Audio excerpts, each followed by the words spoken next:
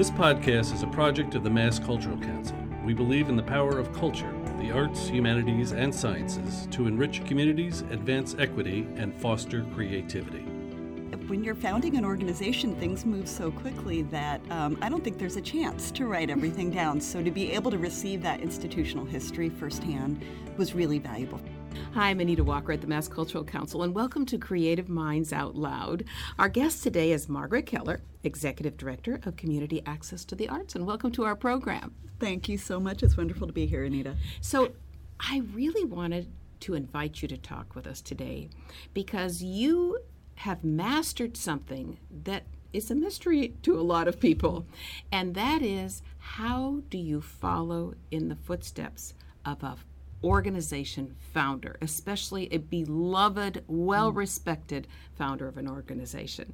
Community Access to the Arts. First, share what that is for listeners who don't know. Sure, yes. We are a nonprofit arts organization whose mission is to nurture and celebrate the creativity of people with disabilities. So we serve 700 people with disabilities across Berkshire County, Massachusetts, and then also into Columbia County, New York, a little bit too, through intensive workshops in both the visual and performing arts. And then we share their creativity with the wider community through performances and art exhibits and other collaborations with major cultural organizations in the Berkshires.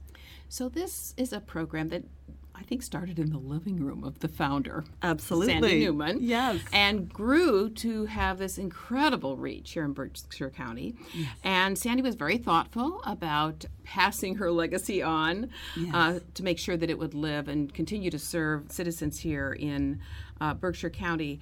But it's hard to step in. It's hard to walk away, but it's equally, if perhaps not harder, to walk in after a founder. So talk to us a little bit about sort of that process. It usually starts with the board, Yes. the board who's thinking about what's coming next. How did the board work with you on that? Yes.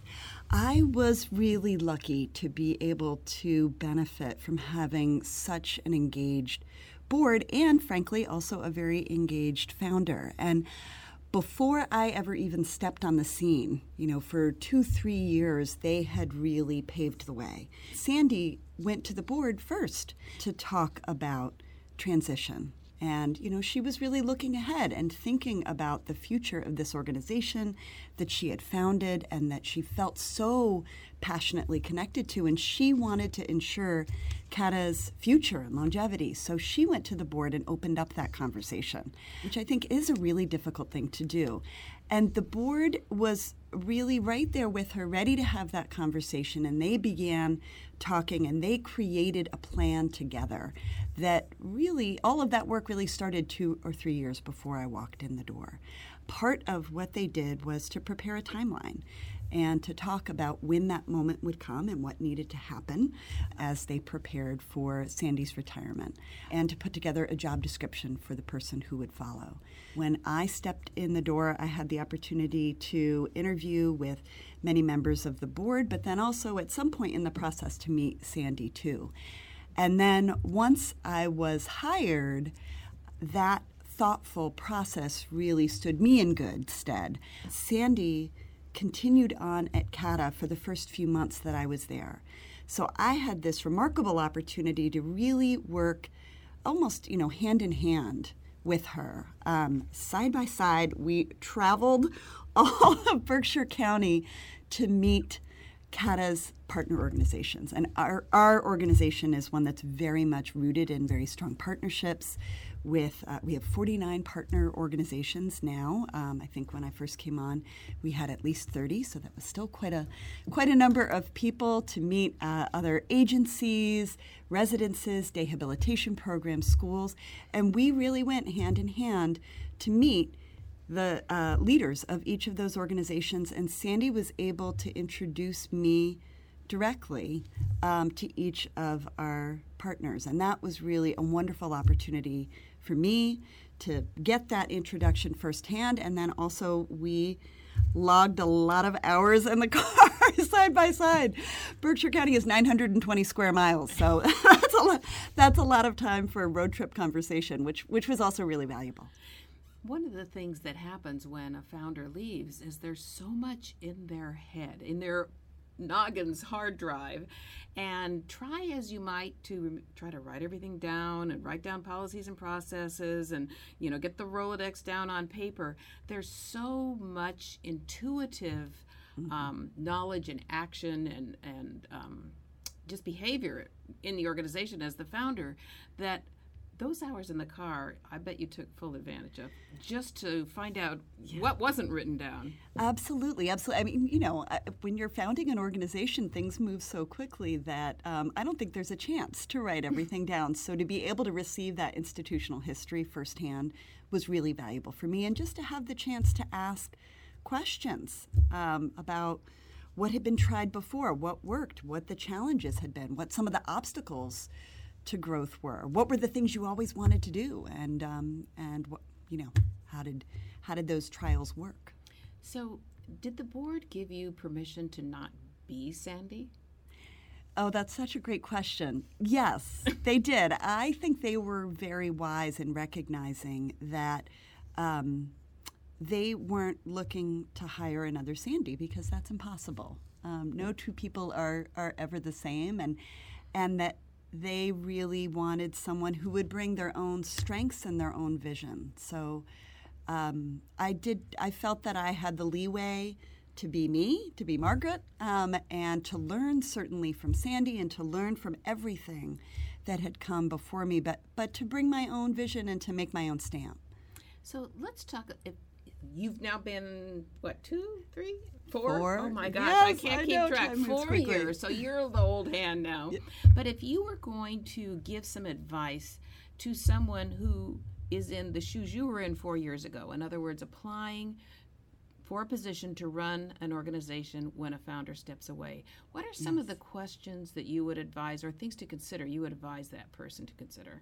Yes, I think there's a balancing act when you're coming in following a founder, and particularly a beloved founder. I think it's really, really important to honor the legacy of the organization that you're stepping into. The reason you want to be the ED of this organization is because you think it's amazing, and you recognize everything that has come before you. So I think it's really important to come in with an attitude of respect for that legacy and with a desire to honor the legacy of the founder. That's really important. At the same time, I think you really need to come in with a vision of your own, or with a desire to create that vision.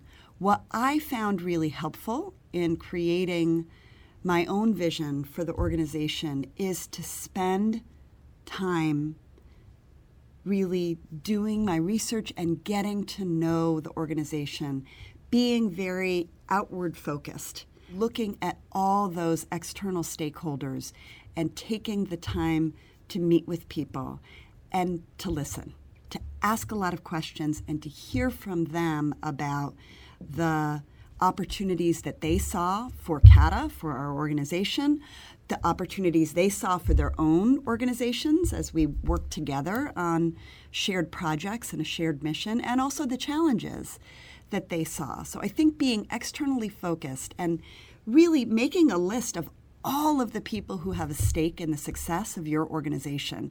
For us, that was the partner agencies that we work with, other agencies that serve people with disabilities that we join with to create our programs, nurturing the creativity of our artists. It was also the cultural organizations that we work with to shine a light on that creativity and to bring that incredible artistry out to the public. It was our donors and supporters. It's our board. It's our staff. People who had been there in some cases for almost as long as Sandy, who also had such a valuable perspective to share. So sitting down with all of those people and getting a handle on what they saw for the organization, what they had bumped up against in the past, what they saw as challenges and obstacles, and what they saw as opportunities for growth. You know, what you're talking about, it might surprise a lot of people, because if I were to say, what do you think the first thing that the incoming person is going to look at or concentrate on, my guess is most people would say the balance sheet. the financial capitalization of the organization. But you're talking about something that is equally or perhaps more important, which is the social capitalization. The years and years of relationships between the founder and the organization. Money is almost a little more straightforward and easy to address.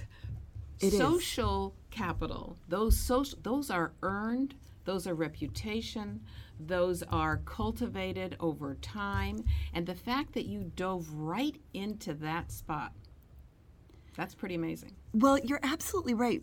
I think, you need to absolutely get a handle on the finances right away. That's another place where the board is such a crucial partner to be able to help you in that process.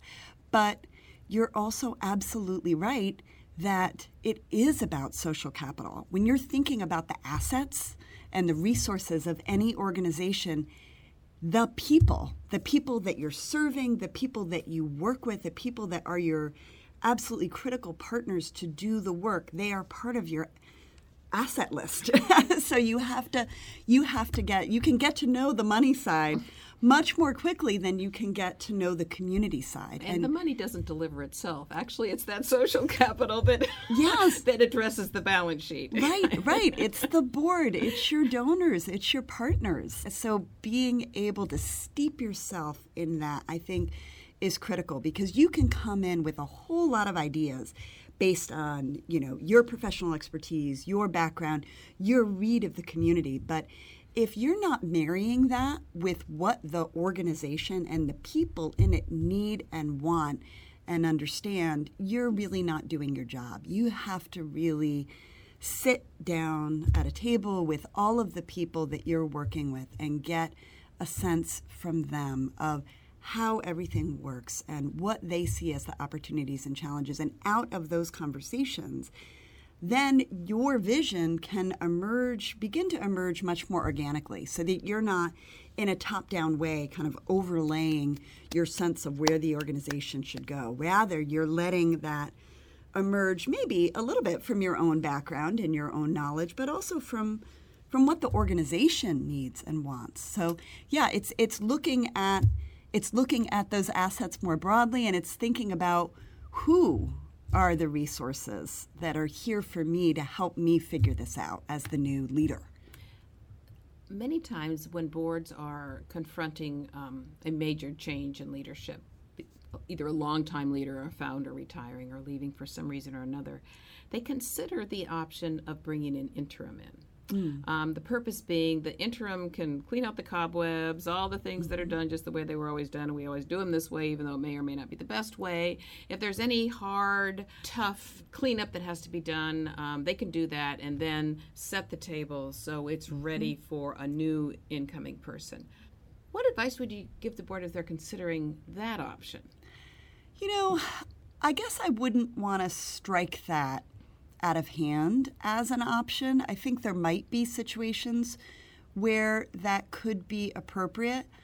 In that kind of situation, I would really urge the board to at least consider approaching it differently, to at least consider the option of going whole hog and hiring the next ED without having to put that time limit, that kind of caveat around the position of interim. I think one of the challenges that is also an opportunity when you come in as a new ED is that you need to begin building people's trust right from the get-go. And I think the listening that I described earlier is part of that. I think that's essential as you're building trust. But you're kind of hamstringing the interim right from the beginning. If you're telling everybody, look, this person's only going to be here for a year or only going to be here for 2 years, you're in a way asking people not to get too close. Don't worry too much about building trust. Don't worry too much about building a relationship with this person because they're a short timer. It's different. When you come in as the next person, you have to start building those relationships because those relationships are for the long haul. And that's really what then helps you grow into that position. and helps you do your job. So I guess I would encourage a board who is thinking about going the interim route to think differently and to think about what they're afraid of, what's keeping them from feeling that they're ready to hire the next person, and to try to see if there might be other ways to confront those problems and overcome those problems and invest their trust in the next person. Any tips for boards on what they should be doing as a board themselves around their vision or their own housekeeping before bringing a new person on board? I think that it is true that it is a lot of work for a board to manage this kind of transition, because they really need to be a point of continuity for the organization. So I think going into it recognizing that they have to be committed for the long haul, that they have to be there both for the founder, as the founder is readying to leave and the founder is making the plan to leave. They have to be really an integral part of that retirement transition process. And then they need to recognize that when the new person comes in, the new leader of the organization comes in, that they need to provide that moment of continuity. You can't have a kind of wholesale changing of the guard. When you have a new leader in place, the new leader really needs people who have been there and have been committed to the organization, who can also help to transmit that institutional history and that knowledge. That's really an important piece. Margaret, you make it look so easy. But I know over the last 4 years, I'm sure that it's taken a lot of work on your part, on the staff, on the board, on the leaders. But of all of the examples I've seen, you have come through this transition with amazing grace, actually. I think the organization has really just continued to fly in this transition. And that's a testament to your predecessor. Yes. As well as to you. Very much so. I think I've been so lucky in so many different ways, and I think that the relationship that I have with Sandy has been a gift for me, too. I mean, for me, it's been very easy to honor the legacy of CATA's founder, because I do look at what she's built with awe, and it inspires me. It's been really wonderful to walk into an organization that has such strength behind it and that has already created so much that's inspiring to our whole community, and it's a gift for me to be able to build on that and to really be able to think with so many others, with my board, with my staff and my colleagues, with the community and all of our partners and supporters about what comes next for CATA, because there is so much opportunity. And even over the last 4 years, we've been able to do so much. And in doing what we've done, it's really opened the door for us to think about what comes next. What's the next 25 years? And what does that hold for us? So it's been really exciting. Margaret Keller, Executive Director of Community Access to the Arts, another one of our creative minds out loud. Thanks so much.